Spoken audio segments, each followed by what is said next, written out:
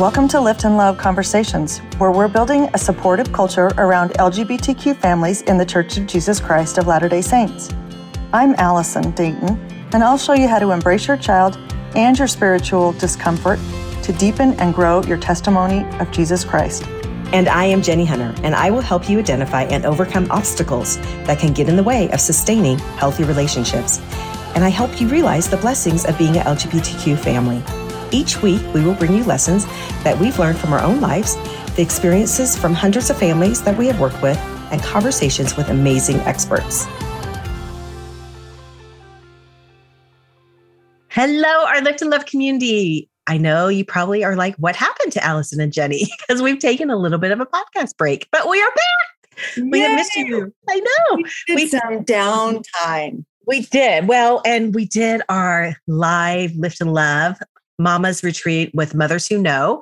And it was beyond even what my highest expectation was. It was so incredibly fun to meet these amazing 110 cool, beautiful moms. And we're going to talk about a little bit more, but we have Anita Irvin with us today. Hello. Background cheering.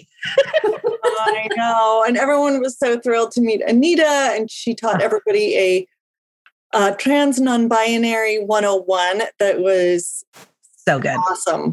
So awesome. Yeah, we were going to tape it. We debated, and now I kind of wish we had taped all of our stuff because it was all so good. Like, what do you think, Anita? Like going into the it was just so intense. I don't even know how to talk about it. Like people ask how it was, and I'm like, it was all of the things. It was spiritual. It was emotional. It was heartbreaking. It was heartrending. It was full of love. It was full of faith. Like it was just all of the things that you would want it to be. And it was so intense and so like packed. Yeah. I don't know how to explain it to people, but it was just, it was wonderful. I think you guys were really inspired to do that. So, thank you. You know what? It felt inspired. The planning felt inspired. It came together so well. We're going to send out a survey as soon as I come off the break. Totally. Yeah. Like, I think it took, it was so like, Anita, like you said, it was so packed, but emotionally too. And like meeting and connecting with those 110 moms, like it was a sacred space. And it just took a while to come back to planet Earth. Which is almost why you don't want to talk about it too much because it is very sacred. I don't want to cheapen it. Right. I just kind of want to hold it. It's kind of like Mary, where, she, after like, the angel Gabriel tells her that she's going to be the son of God. And she just keeps it in her heart. Like she ponders these things in her heart. Yeah. That's not that I'm equating, obviously, this experience, but it just felt so sacred. It's a great word for it. Yeah, totally. Well, I love that. And I think it's okay to equate it to that because it was sort of a powerful first experience, at least for us. I would say everyone in the room, it was their first experience to be together. And I think the power of the togetherness and to not be the one alone. My girlfriend's daughter came out to her 2 years ago, and she finally is out publicly to her family. And there's just such a relief on her. Her mom's noticed and other people have noticed that she just is a different person. And I think that's what happens once we realize we are not soldiering on alone. And we are all experiencing really similar, but diverse experiences, but very similar feelings. And I think especially as a trans mom, I don't know any other people in my area who have trans kids. And so I have friends who have kids that are gay. I have friends, where I know people and but because I think youth coming out as transgender is still pretty new. In the last few years, it's very isolating. So even my friends who get it because they're LGBTQ families don't fully get it because they're not a trans or non-binary family. It's different. It feels different.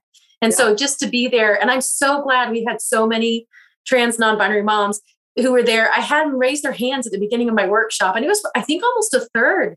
I was shocked. Yeah, I think of the moms were there. Yeah, we should put those stats up. It was wonderful. And it was interesting, like Allison, like you're like saying, even like, because we had our Mama Support Zoom meeting last Thursday, you're like, it was such a different meeting after. Like, what were you meaning when you said that? it was just way more open. People were more comfortable expressing themselves. There were quite a few people that were new there.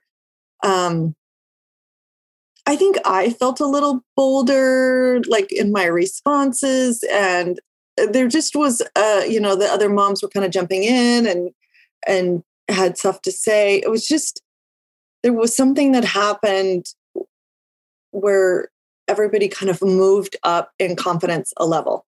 Yeah. And that's kind of what we're talking about today. Anita sent us this email because she had got this question. What was the question you got, Anita? Do you want to? So the friend I asked, I'll read it to you. She's like, I don't understand how you stay. And she had left the church before for various reasons. And that was one of them.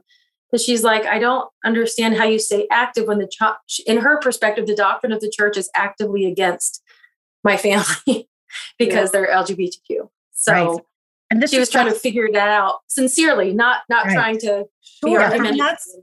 That's a question that we all likely wrestle with on and off or on totally, or, and maybe not with those words and maybe not with that total, that kind of feel behind it. But certainly we all have some level of like, so what are we doing here? Right. And I think that's why the events felt so sacred because, everybody's on different faith journeys, but for the whole, I would say most of those moms are trying to figure out how to increase their testimony in Christ and support their child. Like overall, that I would think is the common denominator. And that's why it felt so sacred and so powerful. Like it really was like the women at the well feeling to me, where we were just being fed from each other and from the spirit of like, from our Savior of how to do this. And so I thought, Anita, like how you broke it down, and we're going to go, you kind of made a formula for this. When I read this, I was like, yes, like you're like, we should do podcasts. I'm like, absolutely. Because I think, our brains like to work in systems and formulas. And so I think you've done a beautiful job of doing this for other moms to see. And it helps that I'm an accountant. I think in formulas and equations. Silly numbers. It's beautiful. I just like the feelings. Yeah. I'm a person who loves spreadsheets, so I appreciate it. That's probably why I love it so much. Yeah, no, I think it's so good. And it is a question, I think, sorry, adjusting my seat there. I think it's a question that I know that I get asked it all the time, like several times a week. If not, if I leave the house, I get asked it. For sure. And it's generally being asked from people, like you said, who really like would have liked to stay, and they're like, how are you staying? Or trying to figure it out for themselves. It's not asked in a negative way. It's asked in a really like open, positive way. So and everybody's got to figure out for themselves. But I really resonate with Anita, what you wrote and talked about. And so like, take how we do it but then make it, you got to really personalize it for you. So take what we give and then make it yours. Right. Yeah. And we all deal differently with the questions and the different points. So let's kind of dive in here and start. Let's start and see where we go with all of this and with the information that we can kind of share with you. I always call it coping skills. Like, how do you cope? But I also think they're more powerful than just a coping skill, because if I wanted to leave the church, I would leave the church. I want to be here. It's in my blood. And I don't know, it's in my blood and it's in my heart, and it is my way to the Savior. And I want it to be the very best place for my family and for other LGBTQ families. So I stay. It's not going to work that way for everybody. And it certainly didn't work that way for my brother. And who knows what my son's future looks like, depending on how he's embraced and all of that. So I know we'll each kind of share our different points, but just there's strength in what we do and joining together to do it. So I want to start with that kind of feeling that, right. This is, we stay because it strengthens us and it strengthens our testimony in Jesus Christ. Right. And I think it's important to mention too, that this synopsis, or if you will, the way that I broke it down for this friend of mine, those words were mine that I used, but the principles, the underlying things that helped me get to this point are things that I picked up from listening to other people who are willing to share their faith journeys and their faith crisis and their impressions and feelings. And so I don't feel like these ideas are unique or my own, because I think a lot of people listening to this podcast would be like, oh yeah, I've done that, or I resonate with that, or whatever. And so for those of you who do share, there's so much value to that, because it does help us all as we're trying to navigate our path in staying close to the Savior, whatever that looks like. And I think that's the first point, right? Like you have to have a testimony of the Savior and his atonement, and like, how do you stay focused on that with all of the culture? Because our church is a culture, right? It is a way of life. Mm-hmm. So how do you, Anita, like focus on the Savior and not on the culture?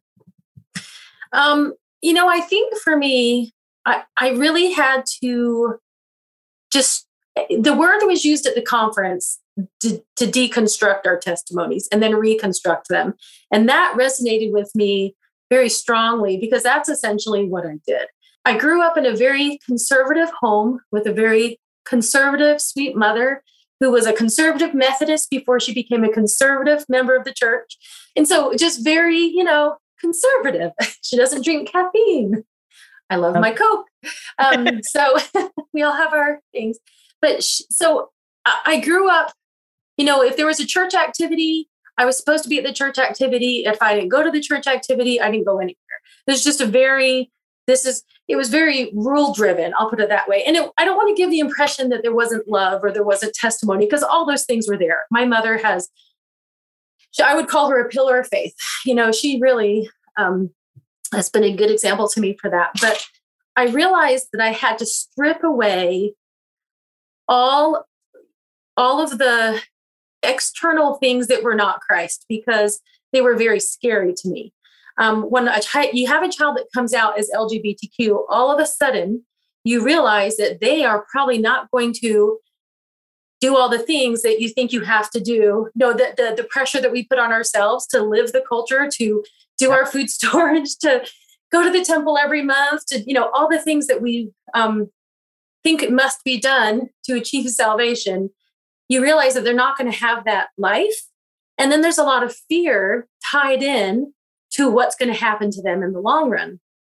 And so I think I was just really grateful that the first thing that came through was, number one, my job as a parent is to love my child. I mean, that was the first impression that I was given. But as far as the rest of it, you just have to take everything else away. And at the core of our doctrine, at the core of our church, at the core of all these the restored gospel, it's Jesus Christ and his atonement. And is he full of grace or not? Is he powerful enough to save or not? Does he love my child or not? And of course he does. And is there anything too big for him? No. No. And I love the fact that our whole story of our church starts with, the visitation of Jesus Christ and our Heavenly Father, and calling Joseph Smith by name.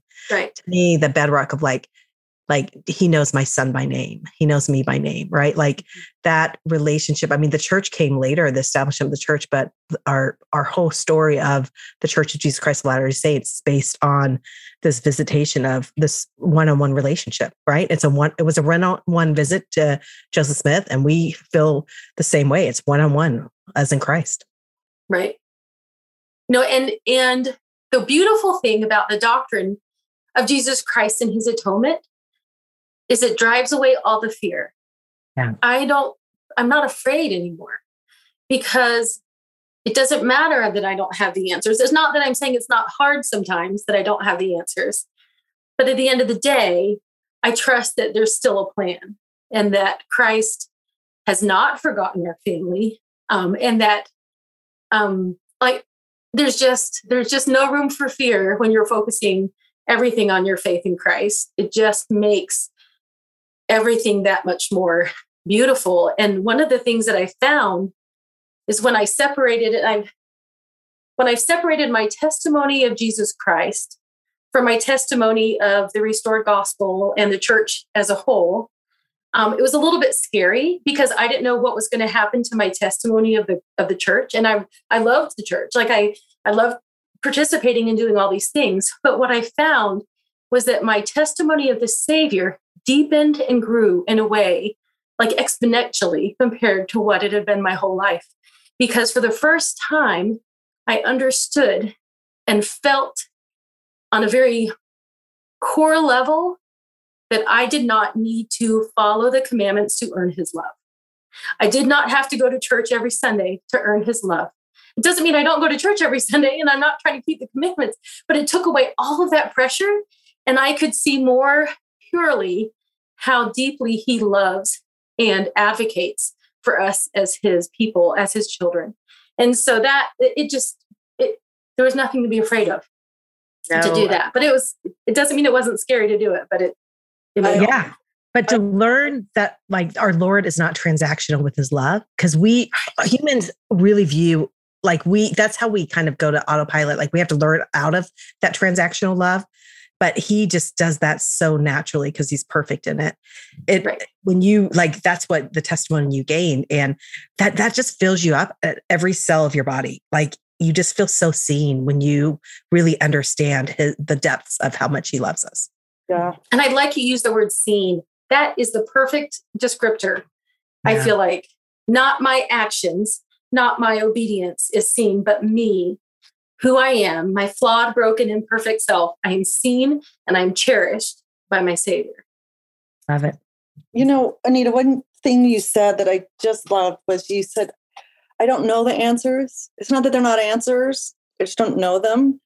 And when you said that, my deepest days of anguish are those days when someone has sort of attempted to take that away from me, those ideas. When people say there's more answers coming. Yeah, that nothing will ever change. I mean, the number of times I've heard that, nothing will ever change. And it's like, well, okay. You know, if the days that I buy into that, or I think, oh, no, everybody thinks nothing will change, or,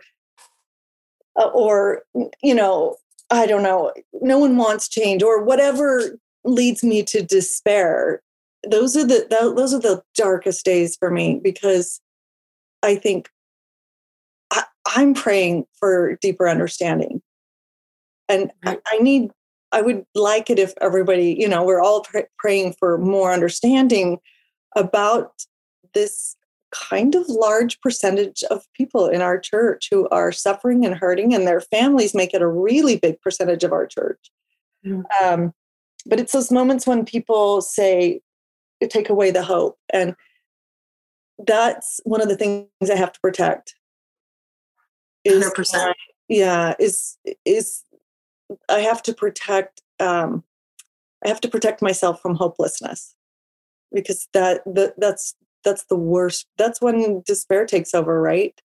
When you are not, when you've lost any hope. And for our LGBTQ members, that is, that's dangerous, because hopelessness is a high correlation with suicide. And these members want so much to have a deeper and more hopeful understanding of what the Lord's plan for them is, as do their parents. Right. And hope is a fruit of the Spirit. And so that goes directly with our number one point, is focus on you and your Savior and his atonement, and you are going to feel hope. Hope is from the Savior, never from Satan. Satan is hopelessness for sure. That is his message. Right. And when we're hopelessness is feeling disconnected from everybody. And I think that was the beauty of the event, was that we were connected, and the power of connection and of shared testimony, that we're all being carried through hard times, was kind of the beauty of the event. Really was. All right. So so we didn't say at the beginning, but 3 main points. So your first point is focus on Christ. And what's your second point, Anita? Okay. So, and actually what I said is I had to split my testimony into these 3 distinct parts, if you will. So the first, obviously, was the Savior, my testimony of the Savior and his atonement. The second was the restored gospel and its ordinances and the covenants that are associated with that. And then the third was the church as an organization, as an entity. And so when I took away the other two things and just focused on Christ. And that was fine. And we've talked about that. What I found for my testimony of the restored gospel and it's in the covenants that are there, I have a very strong testimony of the Book of Mormon. And for me, that's what carries my testimony of the restored gospel. And that's always been at the core of it. And it's evolved over the years. I had friends leave the church some years ago and I questioned some things and I shelled some questions. And I've had a number of spiritual experiences that have resolved my concerns there. And so for me, my testimony of the restored gospel was also not harmed when I separated those two. However, it's important to acknowledge, and Allison alluded to this, the church is still being restored. It's not done yet. And there's more to come. And which article of faith is it? We believe all that God has revealed, all that he has now revealed, and that he will yet reveal many great and important things pertaining to the kingdom of God. And I believe with all my heart that those answers will come, that it will outline the plan that our Father has for his LGBTQ children, that our heavenly parents have. Our kids, I wonder sometimes if there was this big council in heaven and Heavenly Father and Heavenly Mother sat them down and said, hey, we're going to send you to earth during this time, and you're going to have this unique set of challenges, and you're going to be fighting for your place, but you're going to help the people of my church learn how to love better. Will you do it? And when I look at it from that perspective, I see some very valiant and strong spirits in our LGBTQ kids. They are not LGBTQ by accident. So I have to believe, and I do believe, that there is more to come and that those answers will come. I don't know what the answers will be. Again, Allison talked about hopelessness. For me, part of maintaining hope is to not quantify what the changes will look like. I can't. I love that. I Alice and I were just talking about that today. And because I was saying, because you say what you think about what the apostle should do, Alice. I think you say it so beautifully. Well, I mean, I think I have a really strong testimony in the Lord teaching his apostles. I heard a firsthand account from Elder Perry, who was my husband's uncle, about the experiences around restoring priesthood ordinances to our Black members and the people of the world. And I have a really, really strong testimony of that. I believe there was great education and movement there. It was not fast. It certainly wasn't at the beginning of the cycle of the civil rights movement. In fact, it was in the last year of the civil rights movement. And for some people in the church, they're probably still where that movement, where we were back then. But for the most part, those members of the 12 and the First Presidency were moved along a line of information and education, and not to compare it to that period to this period too closely, but there's a process of learning that we're all going through. And I go through it. I mean, I'm learning much more about trans or not gender nonconforming people. I'm in a real, at the beginning of this, I really just couldn't dive in. I didn't have a child who is trans or non-binary, so I didn't. And I'm learning, and I'm trying to learn more and more. And Anita's taught me so much, and we're all learning. We're all learning, and we're all learning how everything fits. And we need to allow that grace for those who don't have children, little children coming out, and who are experiencing this with 20, 40, 50, 60, 70 years of believing a different way. So, and that's part of loving, right? It's easy to love the people we love. It's harder to love the people that feel like they're not working with us very well. So that's part of my process. And I really have a strong opinion of that. And all of that is to say, I believe that the Savior will move mountains. And I love President Nelson said that. He said, before Christ comes again, he will do many of the greatest works he's ever done. Yeah. Right. He said that in General Conference, I think 2 times ago. And that just brought me such hope. And I love the fact that we expect that from the Savior, that we know he runs this church and that he is evolved and he is mindful, and that there's a plan to all the chaos, right? Because especially in the world right now, there seems to be so much chaos and hopelessness, right? But if you ask yourself, what are some of the top 2 or 3 biggest issues in the church right now? I would say the LGBTQ issues are up there, if not 1 or 2. Yeah. I think divisions. Well, I think it's just division overall. It's a big division right now. Yeah, and nobody knows exactly how to handle it. It's one of the biggest problems we're facing right now in the church is how to combine and coalesce around this issue. So when people say, things will never change, I think, well, of course the Lord's going to help us through these tricky times. And we if we listen and watch, we can see where he is making progress for us. I just think it's all about us becoming a Zion's people. It's the work, it's our becoming of who he needs us to be. Yeah. And I was going to say, wouldn't it be sad if things never changed? Like if we never changed as people, right. We're supposed to change. We're supposed to grow and become more like the Savior. What if I think beliefs they were in Joseph Smith's time? I mean, heavens. Right.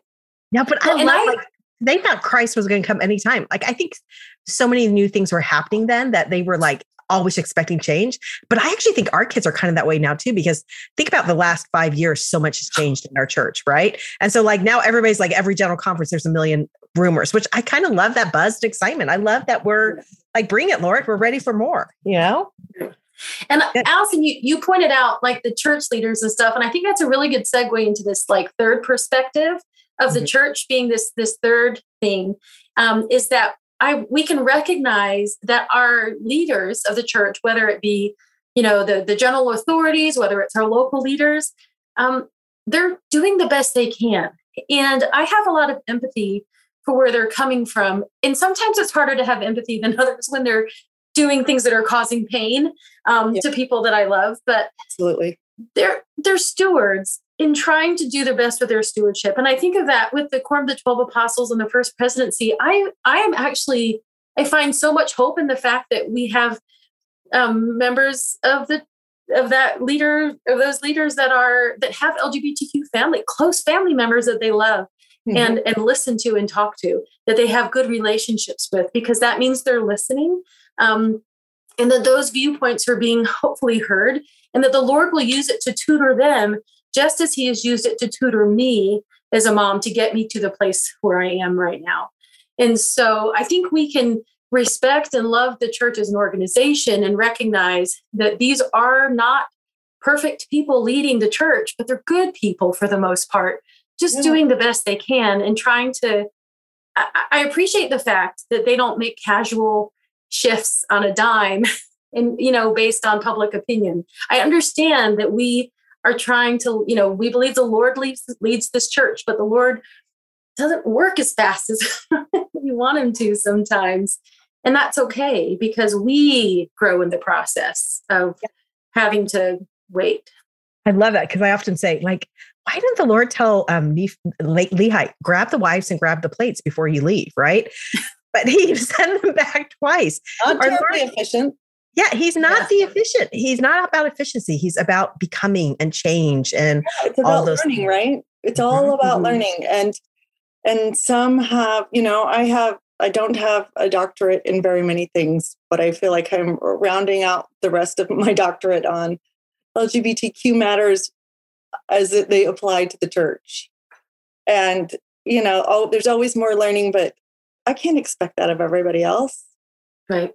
I mean, I did head first dive and have been in it for a long time, as we all have, and been working on it. So we can't expect our bishop, who's never once dealt with it in his family or doesn't have that kind of compassionate view, that earned empathy that we've got. So it's hard. And I say it because I believe it's super important, but it is very hard. And I usually have to go through a fairly good cycle of anger, frustration, and then finally, like, back to love. I don't just go like, oh, okay, and right back to love. I usually have to travel a fairly arduous road of recovery. Right. Yeah. And I think I want to add right here, because I was just coaching a mom about this today, and where she's like, I'm learning so much, and it's so hard to sit in Sunday school and hear the judgments and hear the ignorance. And I'm like, I know, but until you drop that judgment of them, you won't feel the love again. So like, we are asking for non-judgment from people who don't have LGBTQ family members. But we have to really work on non-judging, like the bishop who's still learning, giving grace to him and giving grace to the young women's leader who messed it up. And the benefit for us to do that is that we become more effective disciples and feel the love more. And I know it's hard, right? Like, especially when they have specifically said things that have done real damage to your child. But the best gifts you could give your child is to forgive and let go of that hate and that judgment, because then you become such a more effective conduit of Christ for everybody involved. Well, and teaching them that it really doesn't have anything to do with them as an individual. Yes. It has to do with a lack of education. Yeah. So I talked to this amazing mom this week. She sent me this email, and it was kind of like, hey, I just, to whoever gets this, I need a little help. And the bishop had been really tough on her 14-year-old who was identifying sort of kind of in a gender fluid kind of phase of exploration as a 14-year-old. And those of us that have been around, in fact, I sent it to Anita because I was angry enough. I was flooded, as I would say. And I couldn't answer properly because I was so mad at him. We talked about some of the resolutions. So she went back, Anita gave her great advice. And then I came back once I'd kind of got my wits about me again a day or two later and said some things. And then she'd come back and said, I met with the bishop again. He'd actually talked about stripping her. She was a class president, and she was stripping temple recommend. I mean, we're talking about a provisional. This isn't an adult. This is a child. And then not showing up for church while she was questioning.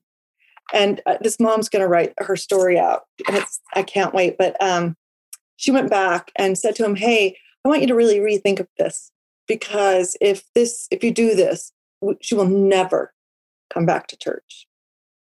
Right. And really in a calm, very educative way, just said to the bishop, look, this child is trying to figure out who she is. And I'm all in for that.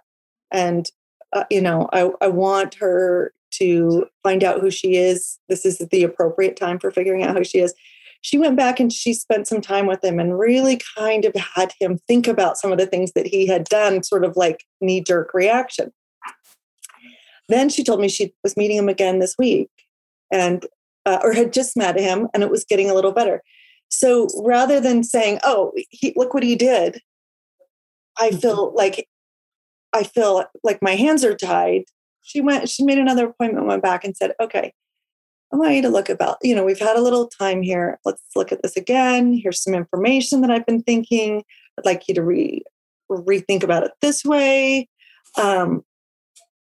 That's the way I wish I would have acted. I mean, I think I did okay with some of the things that happened to my son, but I wish I would have even been more clear when I went back. And this woman has a lovely way of like distilling all the anger out and just leaving the feelings that she was having and what she thought could be better.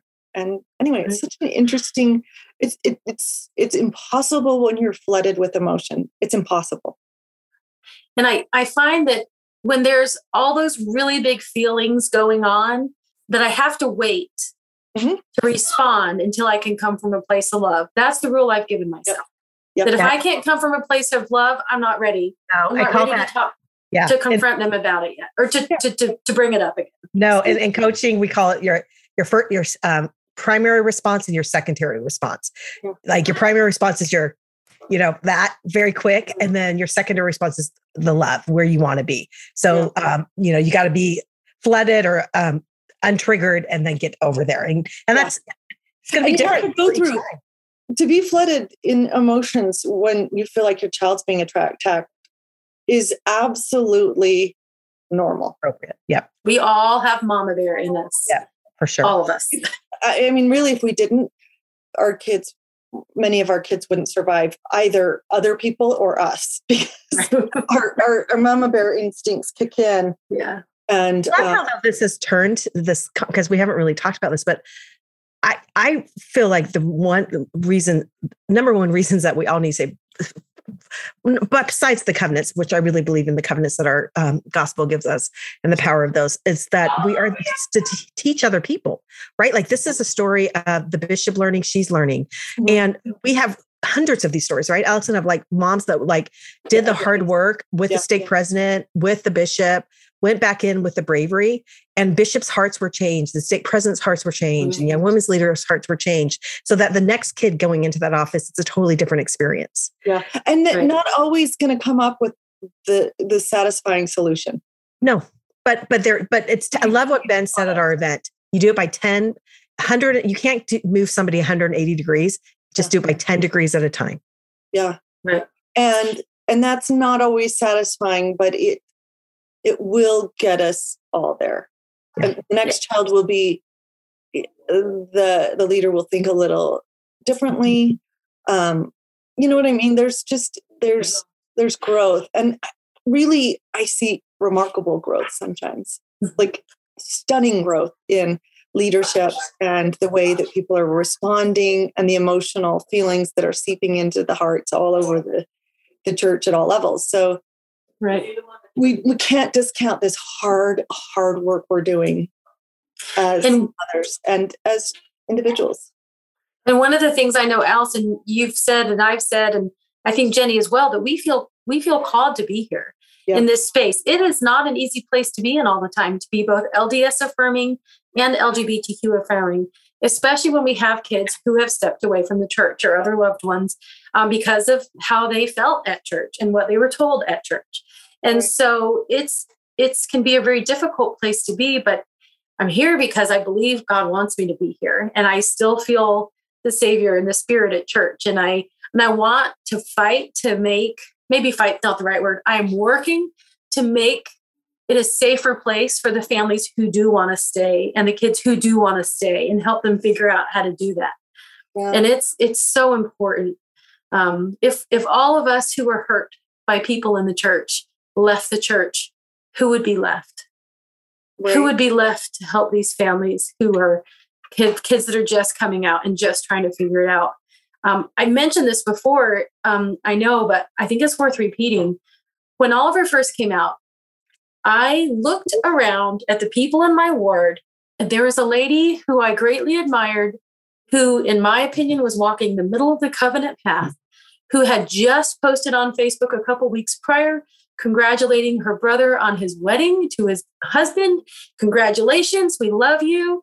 And it was the first time I had seen somebody active in church supporting a same-sex marriage. I had never seen that before, but it changed me in a positive way. I realized that I didn't have to choose between fully supporting my child and fully walking the covenant path. This whole concept that you have to choose between being an active covenant-keeping member of the church or loving and supporting your LGBTQ families, it's fiction. It's a false paradox. And so I had to throw that out. But I did it. I was able to do that in part because of the people I saw around me who were actively walking, the path, that we expect to see at church, and being affirming. And so I knew that was part of what I needed to do as well. I'm all in. I'm all in the church, but I'm also all in my family. Yes. I'm all in the restored gospel because I know the Savior is all in for me.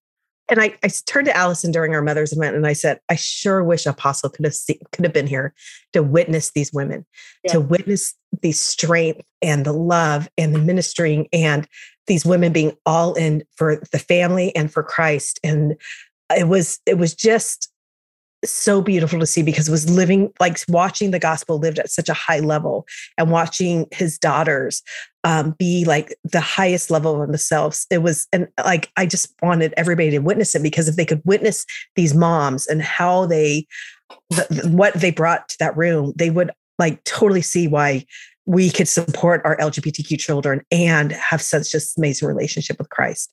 It makes you into this most amazing, like, disciple and highest self of yourself. But it's a path that, like, and we gave you 3 ways to focus on, but it is an individual path that is treacherous, to say the least, right? You're questioning everything, but if you can make it through the path we honor everybody on the path, whatever they're doing on this path or where they're at, I promise you, you will love the version of yourself so much better after this. And we're still on it, right? We're still going through it, but I think, until we all get to the end of this. But you know, one of the things I really admire that you said, you talked about it being a calling. And then you told the story of this woman who had put it on Facebook, 2 weeks before your child came out? Just a couple of weeks. It was right around the same time that Oliver came out. So I think when people say to me, like, why do you say stay? Like, this is my church. These are my people. This is my gospel. How do you stay? Like, is a totally different question. And how do you keep a testimony? But what you said, if we're called to do this job, if you're called to do this job, you get strength. You get extra measures of goodness and Karens along the path, right? The little stones. And that woman coming out was a Karen to you, a signpost of like, look, this woman who you really admire, look what she went before you and she left you a little sign that everything's going to be okay.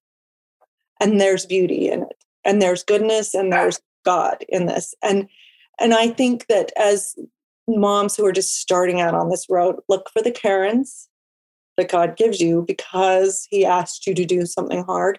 You can absolutely 100% count on them. And as I always say, write them down. Connect the dots. Connect the dots. And when you look back at the moments, the gifts, the Karens, the wayfinding maps and ribbons tied to branches, and however they come to you, pieces of bread on, like breadcrumbs, you will see the Lord. He's not absent in this. He's guiding us, which helps us to stay on our path, which doesn't look like anyone's path. And it helps us to stay, it's not that we always feel guided and lifted, but we can see definite connections between lift, the next step. And I love that you saw that. And those are that's it. That's the beauty right there. And that's what draws, these women will tell you, all of them in that meeting, that their connection with Jesus Christ is exponentially closer, more intimate, and dependent on Jesus Christ than it ever was, and dependent in a very good, trusting way. The way he wants it to be. I really feel that way. And that's absolutely my experience. Is I had no idea how close the Lord was to me and how intimately he understood my pain and my joy and my family. No idea until I started this. And I would say, once you figure this out for yourself, your formula, write it down, because there's going to be moments where you're going to ask yourself that question. There are going to be hard moments that you need to go back and remind your brain of like, no, this is my community. This is why I'm staying in this church. Because you're going to have moments like that, and you're going to need, so like Allison said, write it down so you have it to reference when those hard moments. Yeah. And have some steps. I listen to music. I have a playlist. It moves around. Some songs go off, some come on. I have some rituals, like just calming down rituals. Find out what works and keep them near, whatever it is, because there's so much goodness to be had, and there's change to be had, and it will be the mothers. It just will be. It reminds me of that. I think we've all heard this story about a young girl who had this strand of imitation pearls, and her dad would come into the room every night and ask her to give him this imitation strand of pearls. And she was like, no, Daddy, I don't want to do it. And this went on for a few weeks. And finally one night, she gave him that strand of imitation pearls. And in return, he gave her a real pearl necklace that he had and was just waiting to give her. And that's kind of how I feel on this journey, is that my imitation pearls of walking the path of the gospel, I mean, it was beautiful, it was pretty, it was lovely, and I found a lot of happiness there. But I feel like the Savior's just waiting for us to let go of the things and the expectations that we had for our lives and what as good as we thought it would get. And then he's giving us this beautiful gift that's so much more, and that's so much more valuable, and that's so much more precious. And it's, I am so grateful. I'm so grateful. If you had asked me 5 years ago, if I would have said this, you'd ask me 3 years ago, 2 years ago, I don't know if I would have had the same answer. I am so grateful to be an LGBTQ mom.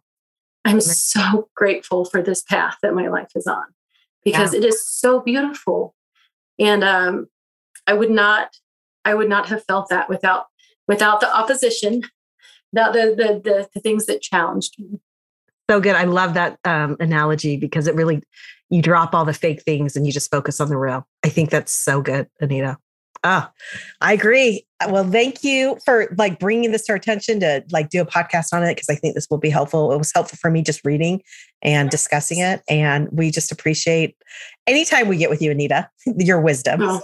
Well, and I just want to make just put a note here that if you have any questions about your trans, non-binary, gender fluid, gender non-conforming child, however you want to phrase that, reach out to Anita on Instagram. And I'm there. I'm at Anita Simple Things, and I may not see my messages in 30 minutes because I have I had to turn off my notifications, but I'm on there at least every day. Yeah, so and she does otherwise I'll get nothing done. That's faster than I get back to people. So awesome. Yay. But Anita does 2 support groups a month. One in the Lift and Love. It's the free one that that changes dates per month. So depending on then, in our Lift It Up Together close, that's a private one, because we want a private space for to process this. So, right. And if you want more help processing than the support groups, be sure and reach out to the Lift It Up community, which is run by Jenny. And she has coaching there in her community. Anita is there. It's the next level. If you need more coaching help, if you need more help getting through this, check that out and sign up and give it a try and see if Jenny can help you work through some of the things that are really hard for you, that you feel like you are not handling well. Yeah. You getting that help is the best gift you could give your child. I know that was the best gift I gave my child. Right. Getting that clean space and that private space. Yeah. And this is just not a thing that you can always handle on your own. You need the community is so important. It's important for your children. It's a safe community. It's important for us.